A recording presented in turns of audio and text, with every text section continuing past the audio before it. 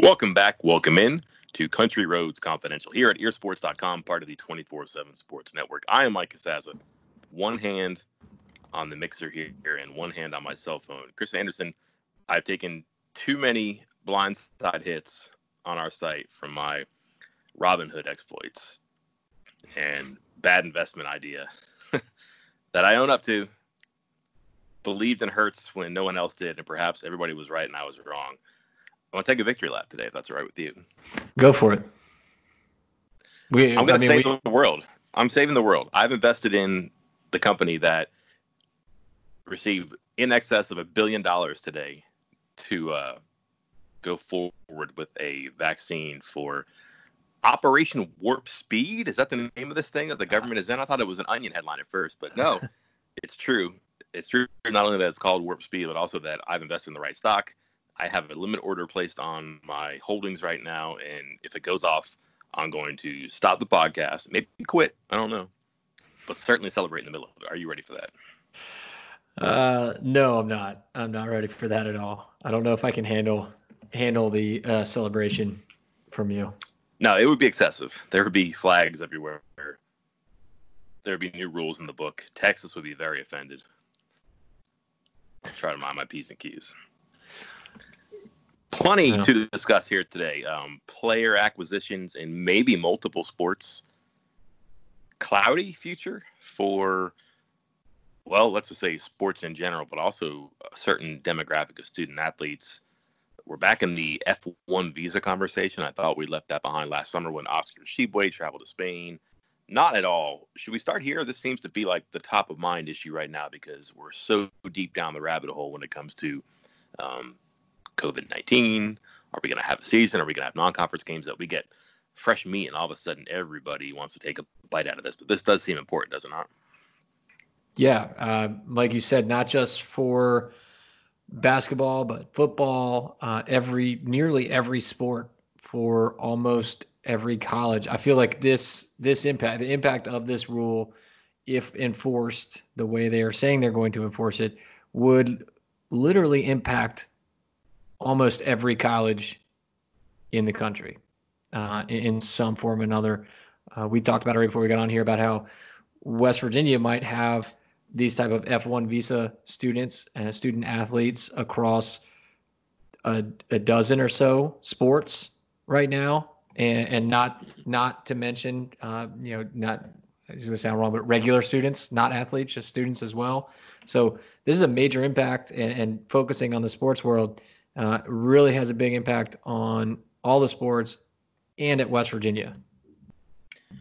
Just to review quickly, on Monday night, the government announced new-ish rules that basically say if a student in America who's an international student, a non-immigrant, that's important, is attending schools on an F1 or an M1 visa, which are pretty common if you're going to be coming from a foreign country and being a full-time student in the States. If you are doing that and you are not taking online in-person classes, if your university is online only, you have to leave the country. They're not going to renew or issue you a visa. So basically, if you go to a school and they say, listen, not safe to have the student body down here, not safe for you to be here.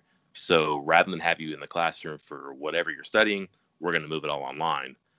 That person's in peril. That person may have to go home, which it's crazy that you would make people travel right now when a lot of countries aren't taking people from the U.S. because of the situation with the virus and all that. And you would make them leave for a decision that's not theirs. It's not like if you went to Harvard because you wanted to have an easy course load. You went to Harvard because you wanted to benefit from the curriculum. And all of a sudden, if Harvard says we're going online only, well, you're going to make that student leave the country. It's hard. It's difficult to imagine. It'll probably get challenged. This could be dragged out for a long, long time. The implication is that for sports, which is kind of where we're dipping our toes in here, student athletes, they come from all over the world to play college basketball, to play college football, to run track, to shoot a rifle, to be a star in their sport because they have an opportunity here that they may not otherwise have where they're from. Let's just stick with West Virginia. Top of the mind people are Oscar Tshiebwe.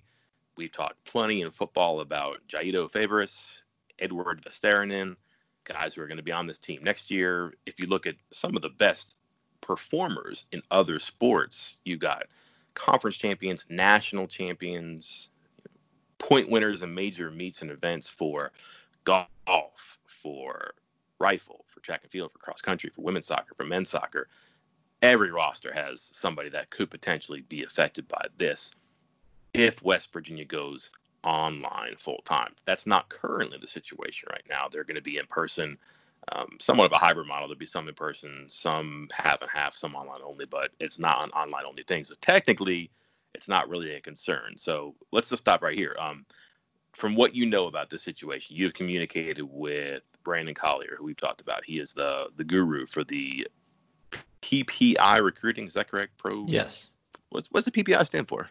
I guess I should probably look that up and figure that out. Get some more well, dead time. Get some more dead air. That's the most important thing.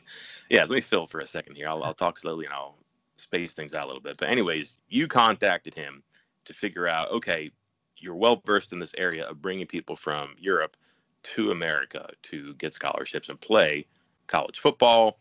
This could affect them. West Virginia has some players. Obviously, he knows why you're contacting him. What does he think, or what does he know, or does he know anything, and is he merely going on what he thinks right now? Well, so I asked him. I asked him first and foremost because when we're talking about these visas, the main ones that we're looking at are the F1 visas, and he confirmed that a lot of these players. He didn't specifically. I obviously mentioned Jairo and Edward to him by name. He did not respond by name to those guys, but talking in general about the group that he works with and guys that he sends or brings over here to America, that many of them are on F1 visas, which is the main thing discussed about in that government ruling. But when I asked him, do you know how this affects them? Will this affect them? Will this keep them from coming over here? He told me at this time he's not sure. So it seems like this is, like you said, it came out Monday night. I asked him about this on Tuesday, and it wasn't clear to him just how big of an impact this will have on those players and if it'll keep them from coming. And obviously, these are two different players from two different countries, talking specifically about Jairo and Edward Vistaranen. And one's already here. Jairo was here, got here in January. Vistaranen was not supposed to be here until August. So their situations are different. They're coming from different places again, different times. So it's unclear if they'll kind of be lumped into the same group or if Favres will get to stay or not. PPI stands for? Don't look at me. I couldn't find it. It doesn't exist. It's just PPI. PPI recruits, parentheses, PPI. Yeah. So we didn't know the answer because technically there isn't an answer. So somebody out there is listening to this right now and is going, well, actually, and they're going to fire off a harsh tweet or private message to me. Well, I will actually this conversation, if you don't mind, Chris. Go for it. This is not necessarily new.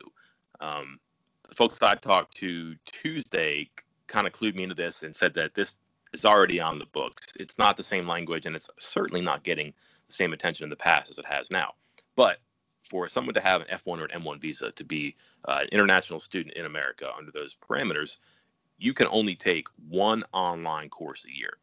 Why that's the rule, who knows? It could be just for the legitimacy of that student's interest in education and maybe an athletic pursuit, whatever. But they don't want a person coming over and just taking advantage of free or easy rides. Again, that doesn't apply to Harvard necessarily, but maybe there's certain avenues where somebody can come over and just get to stay in the U.S. because they're taking advantage of online curriculum. That is demeaning to online curriculum, if you ask me, from someone who's taken it, administered it, studied it, learned a lot about it. But I'm sure there are places where it can be taken advantage of. But previously, you would not get issued or renewed a visa if you exceeded the number of courses. So at West Virginia, for example, part of their academic support is making sure that, listen, you can take one. If you do, make sure it's maybe a 3-hour course. Don't waste like a 1-hour course or a 2-hour course on it. But also, don't take 2 courses because then you're in trouble. So they make sure that, whatever the threshold is for the number of hours you have to take to maintain your visa. But also don't go over that limit for what you can do.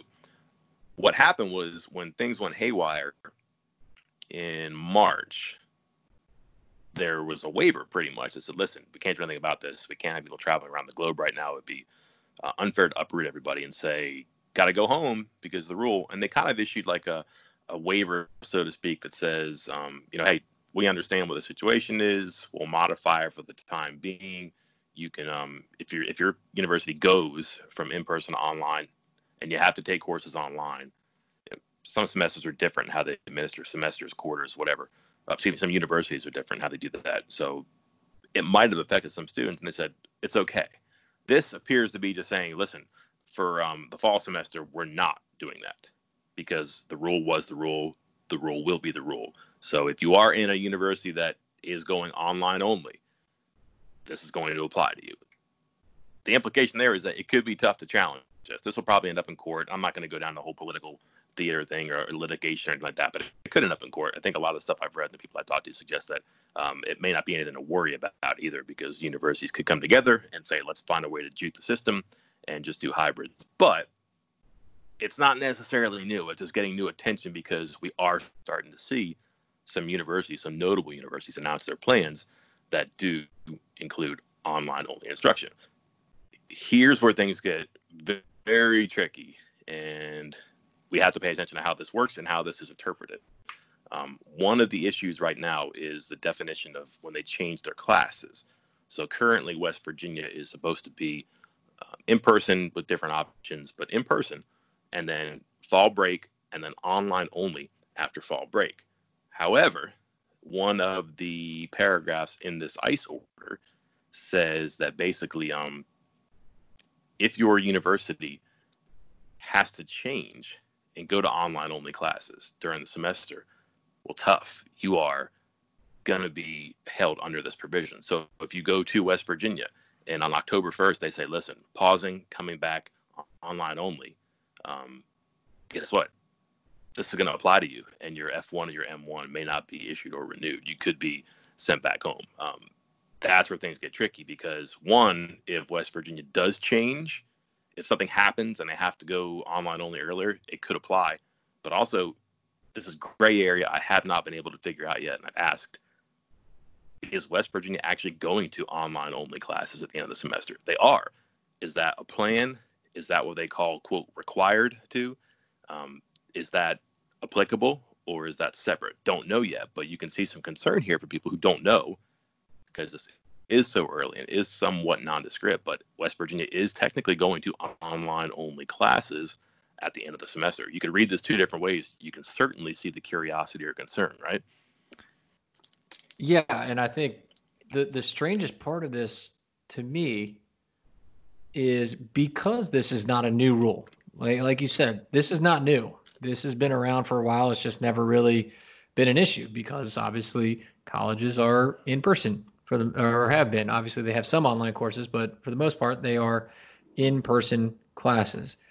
Yet here we are with this coming up, and no one from any kind of side of this seems to have answers on what's going to happen or how it might affect these players or if they'll be affected at all. Because like you said, we've been reaching out to people all day from all different angles of this, from the player sides, from the international community to the university, to the NCAA, to lawyers.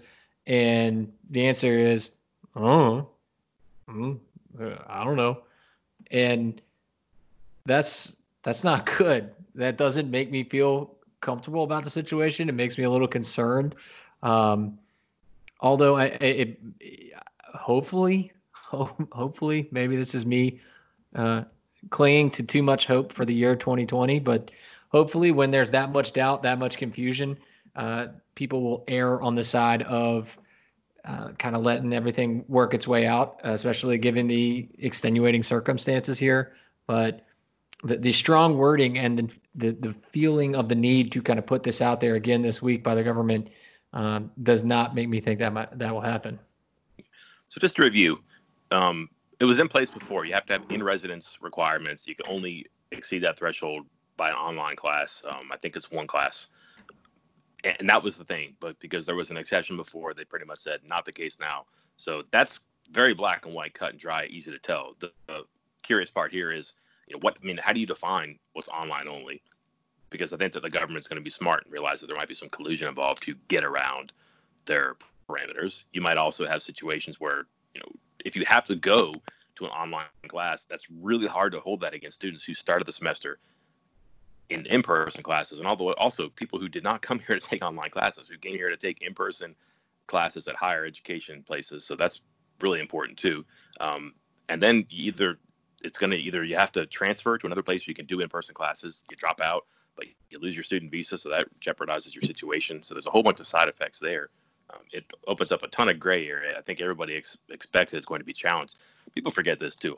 A lot of international students, I would say the majority, do not get financial aid. They pour in full tuition into universities. So who's going to be upset about this? Universities. They're going to lose significant amounts of income that in turn allows them to grant scholarships or financial aid to students in the States who can come and keep the enrollment flowing and admission flowing. So you're really threatening to throw the whole thing out of whack right now if you don't do that. And again, how do you make people travel right now? Because they say you can go home, you can go to Harvard online, you just can't do it in the U.S. There are parts of the country where you can't get great internet access. There are parts of the world where you can't get great internet access. So if you send somebody home to wherever they're from and they don't have good internet access, they're not going to be the best Harvard student right now. So that's hard. They might not be able to do live in-person classes because of a time difference. If you go to China, they don't have G Suite resources, which is a huge part of the education system in America. It's how they communicate and structure classes and all that stuff. You can't get Google in China. That's going to be hard to do. So there's a whole bunch of hurdles here and obstacles. But the thing that I think people are caught up on is that this seems like something punitive, mean, unnecessary, but it was the rule. It's getting more attention right now, and now you have to figure out a way around it.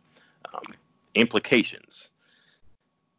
Let's not single anybody out, but if you have a very good basketball player who is certainly an NBA talent, and if he finds out that his university is going online only, or that a latter part of the semester that is planned to be online only actually counts as an online only curriculum, what will he do? Folks I've talked to said that you know the answer. Ask yourself, what would you do? Why would you go home if your future is playing basketball in the U.S.? And you can't stick around as a student, so what would you do? You'd probably just drop out and focus on training for the NBA. Crazy situation, but like there are a handful of players who will get this in their head. Like they're going to have to start thinking, wait a second, I go to the school, it's going to be online only. I don't have any options. I don't want to go home.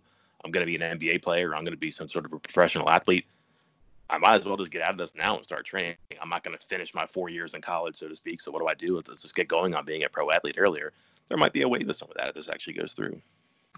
Well, and then my follow-up to that is, how does that work? Because if said person, who will remain nameless, I suppose, is on an F1 visa, which is a student visa to come over and study college. If he's no longer in college and he's dropped out and is training for the NBA, I assume that he would then have to leave the country to continue that training. Is that incorrect? I think he'd have to go home until he figured out another way to be in the States legally, or he'd have to leave the States. So he could probably pop up into Canada. I believe that is what some people do sometimes. You could do Mexico, I guess, if you live closer. But if you're a 6-hour drive from the border in Canada and you just got to go there and hang out a little bit until you get your paperwork resolved, you can come back in and do something. I mean, these people are in the NBA through a bureaucratic process. I'm sure they could find a way to do it. But like this is stuff unfortunately, that people are going to have to think about now, and it's kind of flown under the radar a little bit too. But again, it's not just here. There are schools out in the West Coast, St. Mary's, Gonzaga. I mean, just a lot of schools where there are international student athletes. Never mind international students. That's the bigger part of this conversation. But the focus here is on obviously athletics. But it's everywhere. It's going to be everywhere. And again, at West Virginia, it's a lot of sports and a lot of the better performers too. I don't think a lot of people realize this is coming, but it's coming. And just to me, the question is, is West Virginia online only, or are those previously planned weeks at the end of the semester, is that part of switching to online only? Because that's a big, big difference. And it's a yes or no question right now. They just don't have an answer to. Hopefully soon. I don't think it's too hard to answer, but it may be something they have to interpret right now because this is kind of new. And like you said, a lot of people we've talked to are just, I don't know. Even basketball folks we've talked to who dealt with Tshiebwe's visa before weren't sure what his status would be because there are different types of statuses and different types of visas, and it applies to different people. I've had people tell me like, no, he's good. Whatever happened before fixed him up, so he doesn't have to worry about this. I'm not sure that's true, and I'm not sure that they're sure that's true either. So, giant question mark above a very big issue here. Do we want to switch to some good news today? I was going to say, let's go question mark that turned into an exclamation point, and that was in basketball. Kedrian Johnson text you, call you. Are you guys in a text chain together? You just Google Hangouts? How does that work?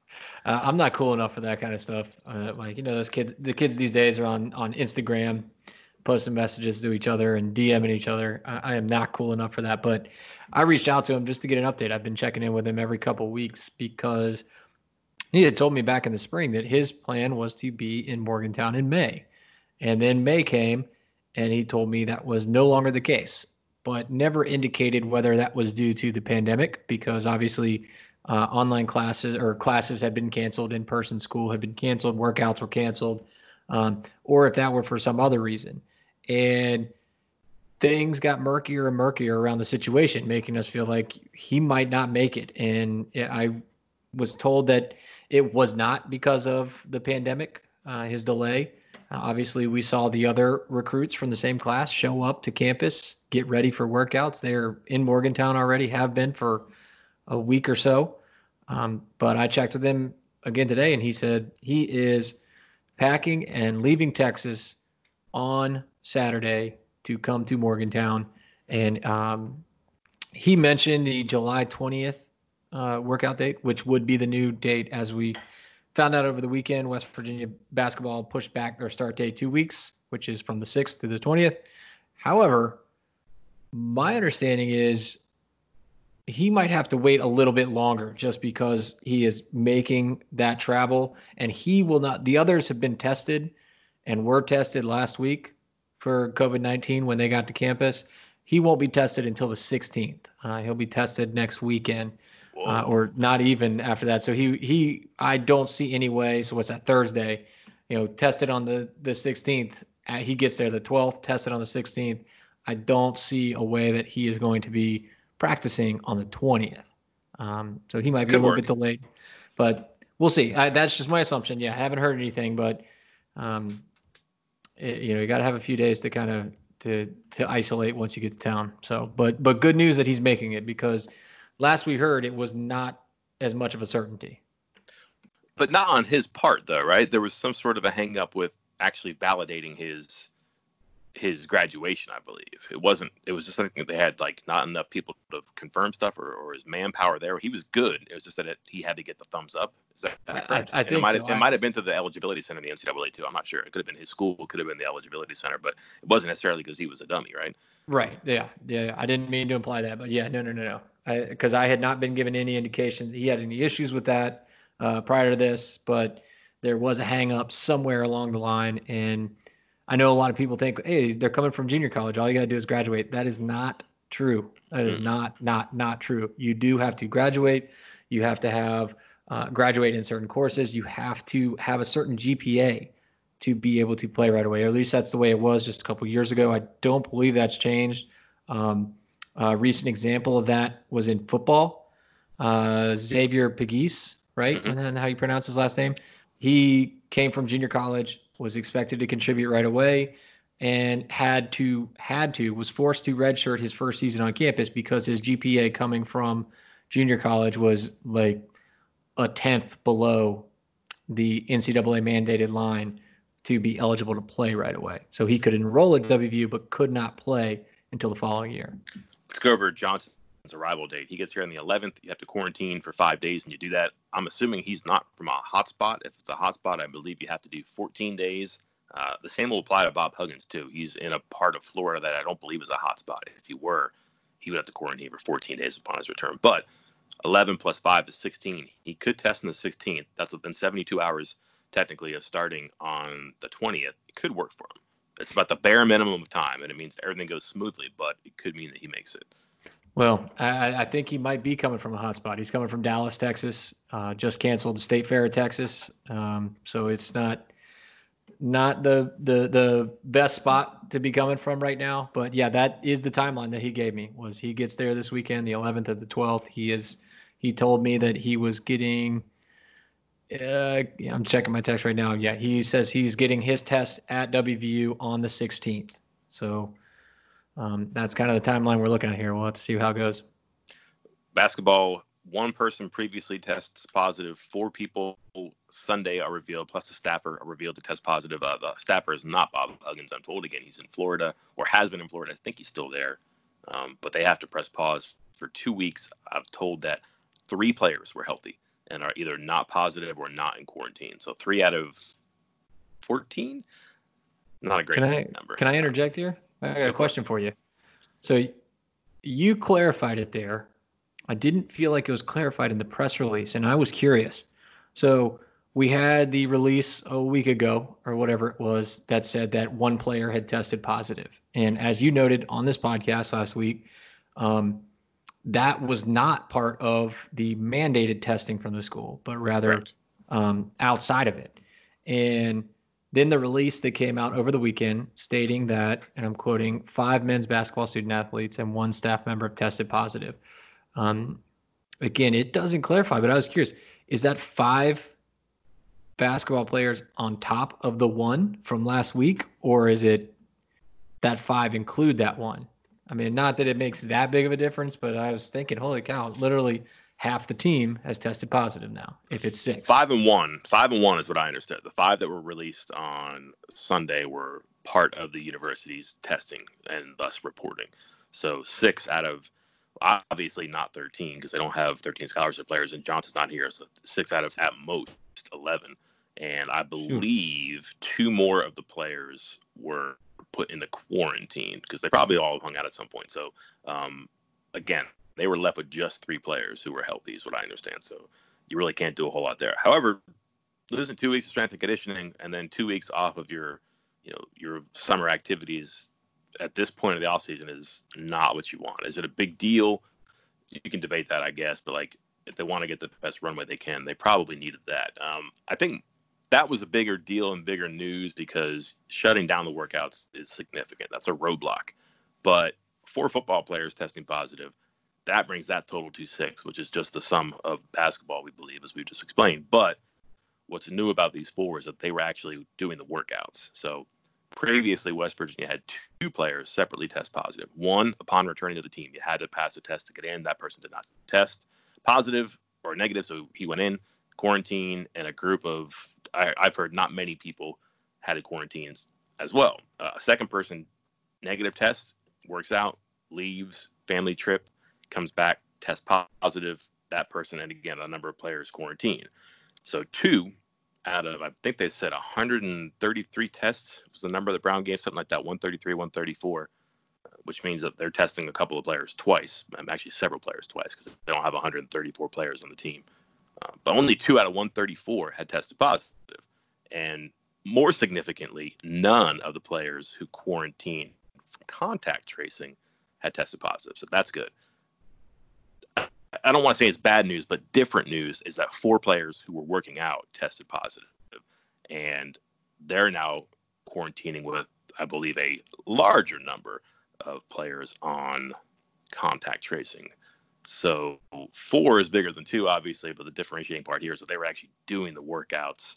And what they're trying to do is make sure you don't work out without anybody you're not around normally. So again, roommates, friends, not necessarily by position, it's people that you're known to be around, your social acquaintances. So perhaps it's all 4 from one group, and that the contact tracing is a small group and no one's positive. Again, it could be 4 people from 4 different groups who happen to be around together on a Saturday or something like that.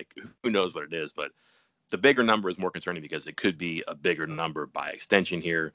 And you don't want to shut down football because you're so deep into this. More importantly, you're so close to July 13, which is when you start, the formal activities, the in-person stuff, where it's actually required now instead of voluntary. Voluntary, Chris, of course, in quotes. Correct. Yeah, it's going to get concerning if the number keeps growing, like especially if it occurs later and later, because the later it happens with basketball, you miss 2 weeks now. It sucks, but it's not the end of the world because they're truly not going to hit the ground running and going off and doing a bunch of stuff and getting ready for their season. Their season doesn't even start for 4 months. So that's not a big deal, but football is starting in less than 2 months. We are less than 60 days away from the start of the season, like an actual football game, assuming it starts on time, an actual game. And so if in 2 weeks, another 15, all of a sudden it goes from 1 to 2 to 4 to 14 in a couple of weeks, then you might have to shut down for 2 weeks. And then you're back to, okay, now we got to get right back into it and hope for the best with only a few weeks left to go before the start of the season. So it can get concerning real fast. Let's circle back and tie a ribbon on this part of it with Kedrian Johnson. What do we expect here? We've seen productive junior college players just naturally hit a dead spot on the floor and just not be great their first year, typically take off in their second year. But he does seem like an accomplished player, and there's a fit for him, but I think there's a question as to where specifically he fits. But what do we think here? I think he's the type of playmaker that West Virginia really needs. One of those guys that can create his own shot, can get to the basket on his own. I'm not sure there were that many on the team last year. I mean, we saw McBride do it a lot of times. Again, he's just a freshman, so there were times where he wasn't. He did it a lot more than most freshmen.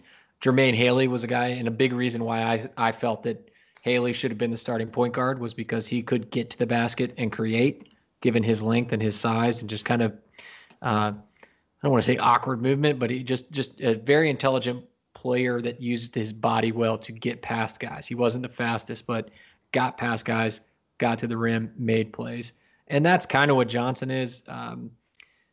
He is a little bit of a volume player at the junior college level. I think Huggins will try to rein that in a little bit, try to keep him from, tossing up a bunch of threes and try to get him to go to the basket. Because not only does he do well getting close to the basket, but he knows how to pass. He averaged over 5 assists each of the last couple of years, and he is one heck of a free throw shooter. I know this past season he shot 84%. I believe the year before that he led the nation on junior college ranks in free throws made, free throws attempted, free throws made. I don't believe in free throw percentage, but he was up towards 90%. And so if you ask me what was West Virginia missing last season, I would say somebody that can create their own shot, somebody that can get to the basket on their own, and somebody who can make free throws. And he fills all those spots. Now, he's got other holes in his game, but he can fill in areas where West Virginia is in a big need. Where does he play? Point guard. I would not shy away from starting him next to, maybe not starting. I think you got to kind of work him in. We'll see how he adjusts. But I don't hate the idea of having him next to McBride and then like a McNeil or something at the 3. I don't hate that idea at all. I'd be shocked if he ever plays point guard. I'm told that he's a pure wing. He's going to be a guy who plays the 2 or another 2 guard on the floor with 2 other guards. I just think that they really, really like McCabe and McBride in charge of the ball, and there's ways to keep them on the floor together, and there's ways to make sure that one of them is on the floor at all times because they can get enough other guard play around him. Or maybe he can bring the ball up, or maybe he can, take a pass up top. And because kind of their 1 and 2 are interchangeable once it gets in a half court, that maybe a guy like Johnson could do that. But I don't think they want to burden him with anything like that right away, especially when they have 2 guys that they want to develop. But he does kind of fit a mold. He's not like Sherman, I don't think, but like the way you're describing him kind of reminds you of Tad Sherman, who was also a prolific free throw shooter, but really good at getting his shot and was kind of a point guard because he had to be on his junior college team. Frequently that happens. That's not bad. You get the experience, but once you get into college, it's totally different with how you have to run an offense and incorporate your other 4 teammates. And I don't know, I guess we'll see who's right or wrong on this one here. Speaking of who's right or wrong, you have a hunch. I don't know if you have a crystal ball yet, but a hunch I do not. Trey Clark and perhaps a new and immediately eligible FBS transfer cornerback. This looks like it's happening. It's a code. You have to have like one of those readers from A Christmas Story to understand what the heck is happening. But like, I think that there's enough smoke here that there might be fire. Does West Virginia have a new cornerback?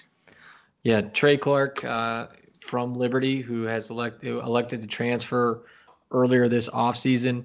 And he started as a true freshman last year, as a freshman for the Flames.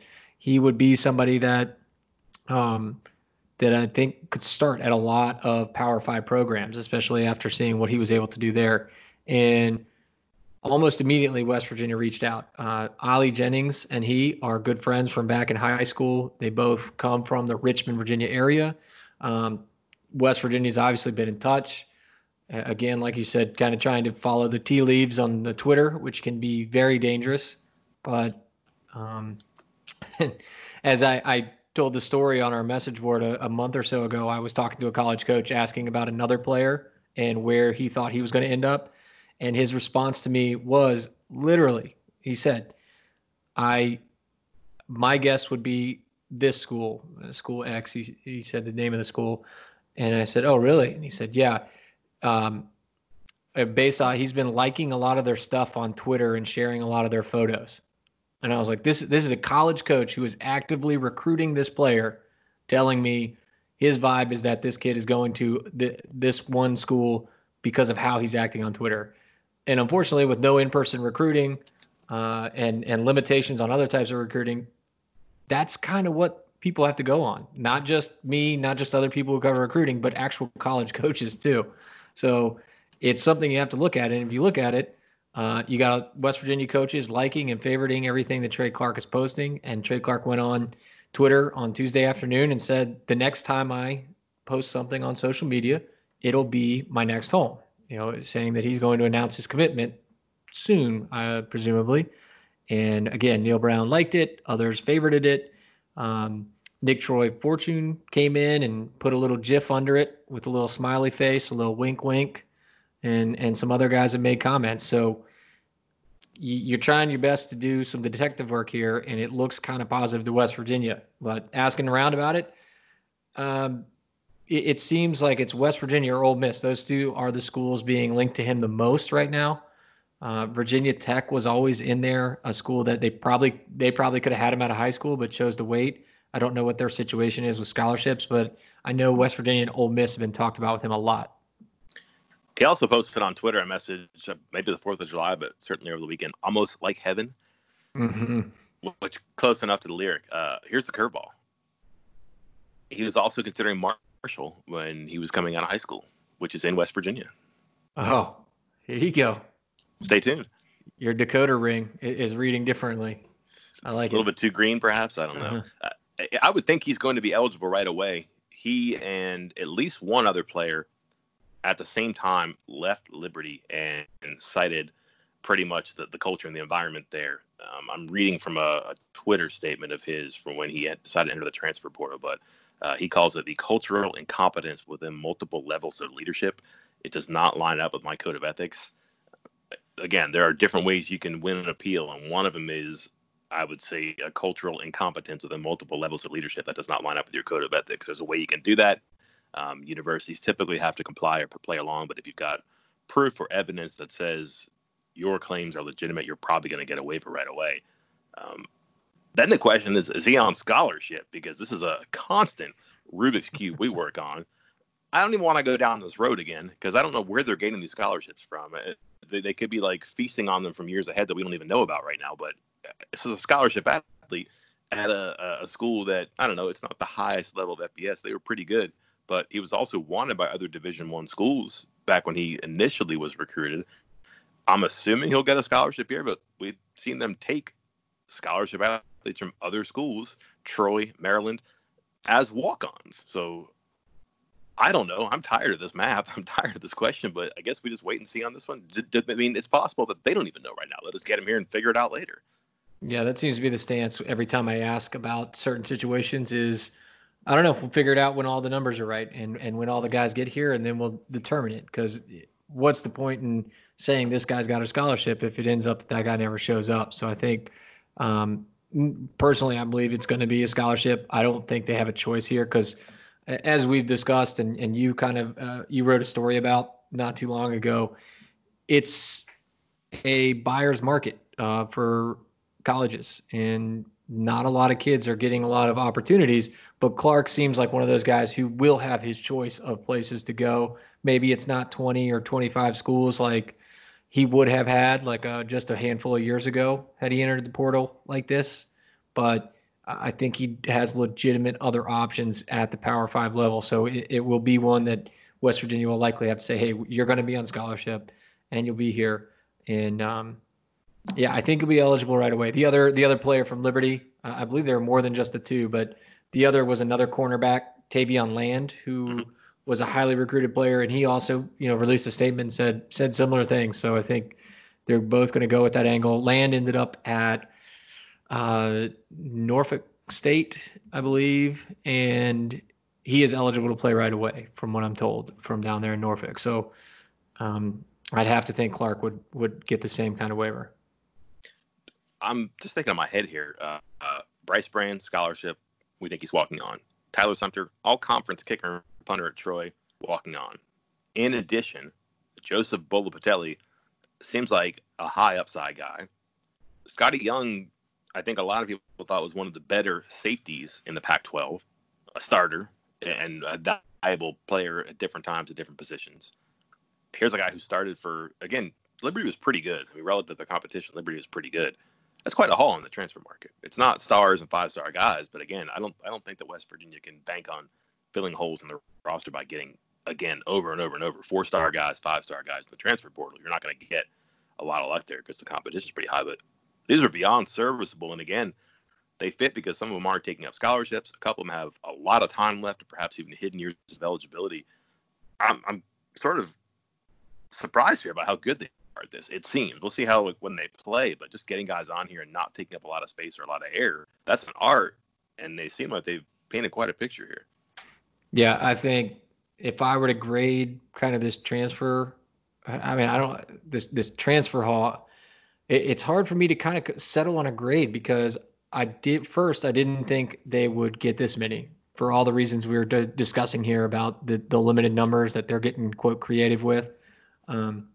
But the talent they got, it just seems with each and every one of them are guys that should be able to contribute, if not start, right away. But the one big miss, and it's one that I think was the biggest need from the very beginning, and they even said it was the biggest need, or I don't think they ever clarified, this is biggest, but they said back in December, this is what we want on the transfer market with this position as offensive tackle. It's the one spot they haven't gotten. And obviously time's running out. I wrote a story a couple weeks ago about the options that were out there. They weren't very good. So I wasn't sure if they'd even add somebody, but B plus maybe. Again, lots of great hauls, but I think offensive tackle was the biggest need, and they got nothing there. Forgot about my boy Keon Wakefield too. Yeah. I'm high on him. I think he'll be all right. But again, like a guy you want, a guy who was a scholarship player and he's walking on here, it could work out too. Who knows? The thing now, Chris, of course, is watch out for international offensive tackles who are at a school that will have online-only classes in the fall. And just scoop them up and bring them here. See? Again, always got to look under the covers and around the corners and try to find something here. Let's talk about the future of our sports as we may or may not know them. Today seems to be like a D-Day for some conferences and some schools. Maybe canceling non-conference games or seasons. I believe the Patriot League on Tuesday wiped out their non-conference games. Some or all of it. I'll look it up in a second. You can fill there on that one. But perhaps the Ivy League is going to push back their fall sports into the spring. A lot of people seem to think that could be the first domino, and that for some reason these 7-figure executives and conferences and athletic departments are too scared to do something and are waiting for the Ivy League to stand up and do something, because who is going to argue with the intellectuals of the Ivy League? It's not altogether a bad point. I just wonder why these people are in charge. They can't make a decision. But I think back to the day that Bob Bowlesby spoke with us in March, and I first opened my eyes to the fact that they may not play football in the fall. It was so early, but it seemed like at that point it was so severe and significant that it had, a starch reality in some of these conference offices. And here we are so many months later. That seems like it's a good point I made back then. I was really worried. And I said, if it doesn't happen, it's going to be because of a day like this. This is back in March. I wonder if today is something like that too, where if the league wipes out conference play or even the entire season and says, let's just go back and start over in the spring, do we see residual effects after this? I have a million questions about spring football, starting with, would early enrollees for this 2021 class be eligible to play because they'd get there in January? Would they be eligible to play this year? Would that count towards their eligibility? What about guys who are graduating in December? Do they have to stick around and take master's classes even if they weren't planning to? How does that affect the draft? How does that affect the 2021 season, like for the fall? Are we doing like February to April, and then you get 2 months or 3 months off, and then you're right back into it and prepping for the long haul of a regular 12, 13, 14 game season in the fall? That seems like a lot of football for some of these young men. And I think pushing that to the spring is difficult because there's obviously dominoes that come from that. You can't just do it and then be like, all right, cool, that was 1 year, and let's move back and go back to quote unquote normal with football. It's going to cause a lot of other things to happen, raise a lot of other questions and a lot of issues. And I'm not sure there's answer to those right now. I think there's such a resistance to spring football that you're going to see people dig in and dig in and dig in. I mean, you could make an argument that canceling the season and starting again whenever you pick it up, I mean, let's just say summer off-season conditioning, that might be better because it's certainly easier than playing the fall season in the spring and then trying to recycle and play again in the fall, or completely redesign your sport to coexist around basketball and play in the spring. I'm assuming also overlapping some of the baseball season too, which are your three big revenue sports. You would kill revenue in some aspect of all three because people aren't going to want to or be able to attend all three sports. And baseball's not even a revenue sport, really. It's one of the other ones that actually can, in some places, make money, but you're just not going to see attendance at all three. It's, oh my gosh, it's such a puzzle. I don't know how you would do it, but that does seem to be the issue that people have right now is we could have no football or we could play in the spring. I don't know. There's so many. I can't even fathom the number of props. Like, how do you do spring football in the spring? You don't. Do you just wipe out spring football when your season is over? Because if you start in the spring, we're talking what? End of March? Right. You're going into July? Are you really going to be ready to go again in August or September? That's not safe at all. No. Like, how do you like clue me in on this? What am I missing here? How do you do this, or can you even do this? You can't do a spring and then a fall back to back, right? No, you can't. I think that's the biggest. Forget the eligibility questions. Like, screw that. Somebody will figure it out. It's fine. But significant because you're going to lose players to the NFL too. They're just not going to play it. We're going to start in March, but might also be drafted in May. No, I'm not playing. Right. Oh yeah. If I were a senior and we're NFL draftable senior, I wouldn't play. Period. Absolutely not. Like I don't want to say it that sternly. I mean, maybe I'd have some, obviously feelings for my team, for my teammates, wanting to finish out my career. But that close, we already talk about guys sitting out the bowl game in January, December, in fear of injuries or something that might affect their draft status or affect their year. What if you tear your ACL the Saturday before the second week of April, and the draft is 5 days later on a Thursday? Like, you're not getting drafted. You're screwed. You're done. Or here's one. That's fine. I get that injuries. What if you just don't play well because you've had a screwed up offseason and you're just not in shape, or you're not as good, or your team isn't as good, and your stock goes down because of a completely unique, untenable situation? Why would you play? Like, why risk it? You could be healthy. Just I'm not gonna put in C+ tape when I'm a B-, A- player. I'm not doing that. Like, I don't even have a problem with that. Hey, Mike. Can I just got a text, and it is very relevant. It's very relevant to something we were discussing early on the podcast. So I'm kind of taking us off track of our current conversation, but back to where we were earlier. I just got a text from Jesse Chinchar, the head football coach at Clearwater Academy International. That is the program in Clearwater, Florida. Flex. Who is coaching that program down there that has a lot of students that come from Canada, matriculate through high school there, and then go on to college. Several have gone on to Power 5 programs, including several that West Virginia have offered and signed for 2021 defensive end Akeem Mesidor. We were discussing this F1 visa situation and how it might impact these players from Europe, from Africa, what's going to happen there. And we had tried to find the answer about what about those from Canada? Does this apply to them? According to Chinchar, yes, it does. Contrary to what we had found online, he says that they do have F1 visas coming from the Canadian players that he has on his team, including Mesidor, have F1 visas. We have not discussed further about the impact of this rule, but you're throwing in another large contingent, not only in football, but basketball as well, and every other sport, of players that you kind of have to are kind of in this what happens next group because of this. So we did not actually talk about Canadian citizens. That's the big international population in the athletic department, because different sports, specifically women's soccer and cross country and track, have a lot of Canadian student athletes. Nikki Izzo Brown, Sean Cleary have done very well that the years. We didn't touch on that because we weren't sure. We were getting conflicting reports on that yes, you do and no, you don't. I'm looking at the U.S. Embassy and Consulates in Canada website, and it says Canadian citizens do not need visas to study or participate in an exchange program in the U.S. Now, an exchange program is different than going to college. If you're an international student, you're going to need a visa. So I think that's the proper interpretation. I'm going to trust your friend there, because it sounds like that he certainly is on top of this, perhaps more so than other people who should be are at the moment. So so that's obviously Messidor, but Gabe Osabuoyen's Canadian.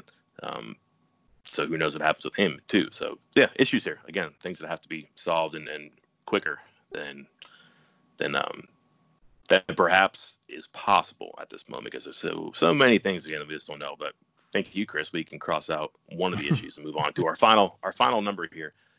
Wrote on this on Tuesday on the website. Neil Brown's plans to somehow make sense of this season and preserve his roster as best as he can, and talks about splitting up practices. So having one practice with one group and one practice with another.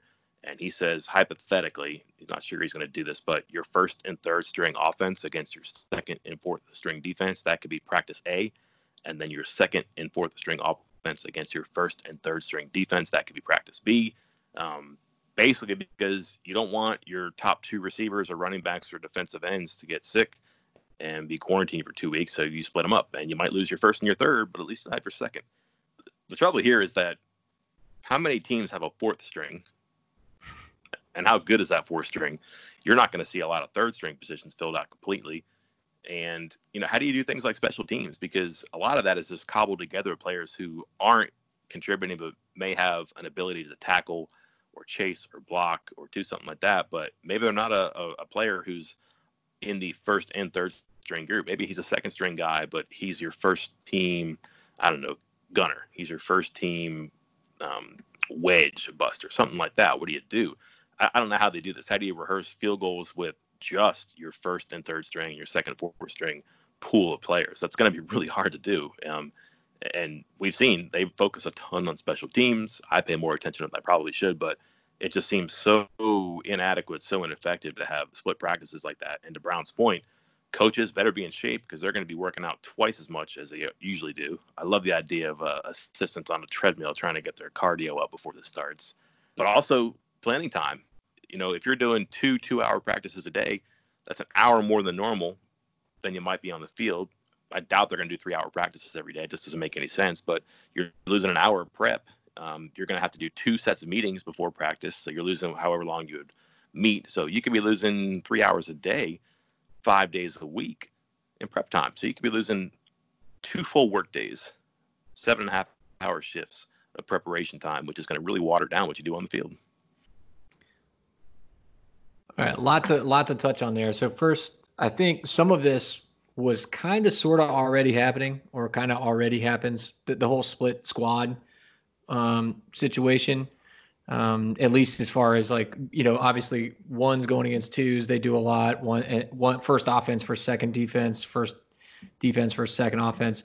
I love the idea. Obviously, it's very smart to go first and third, second and fourth. So your first and second team, say running back or receiver, don't get wiped out at the same time. Great way to, kind of preserve at least going to a backup instead of your third or fourth stringer.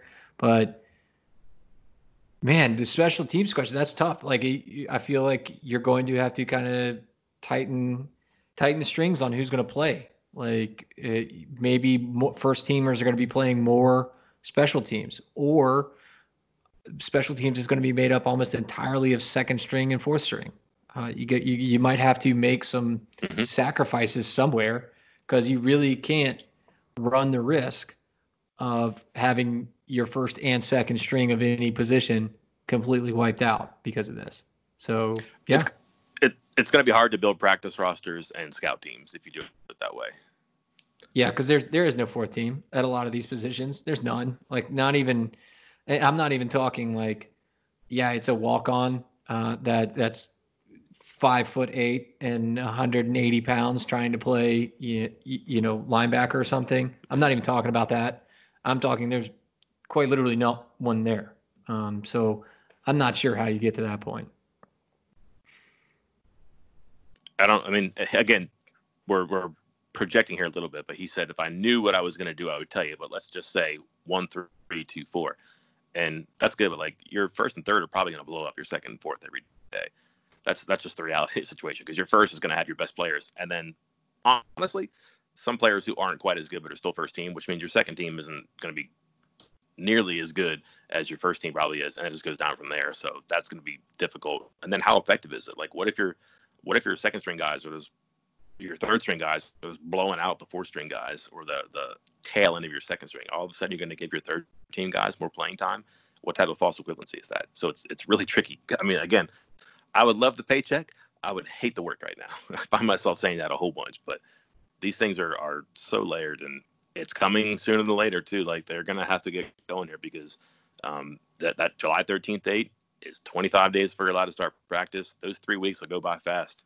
And the next thing you know, it'll be August 7th, and Chris, you'll be there by yourself, but they'll have the first day of practice, and then they'll start to figure out what we have here and how do you get ready for a game, perhaps on September 5th, who knows? But I was just thinking that in my head today. Like, it's one thing to say we'll meet differently, and we'll split up our running back meetings, we'll split up our defensive line meetings, and if you want to, hey, you could have them outside. You could have them out in Mountaineer Field with the big scoreboard up. Heck, if you got that video board in the practice facility, you could have 120 chairs in there and have a big team meeting. You can manage that stuff. But the practices, you're gonna have to have practices. That's gonna most directly affect how you perform on the field. And there's no easy, tidy, efficient way to do that. All right, Mike, special teams guru. If you had to choose, are you making your first team pull double duty and you have to make your special teams out of all first stringers?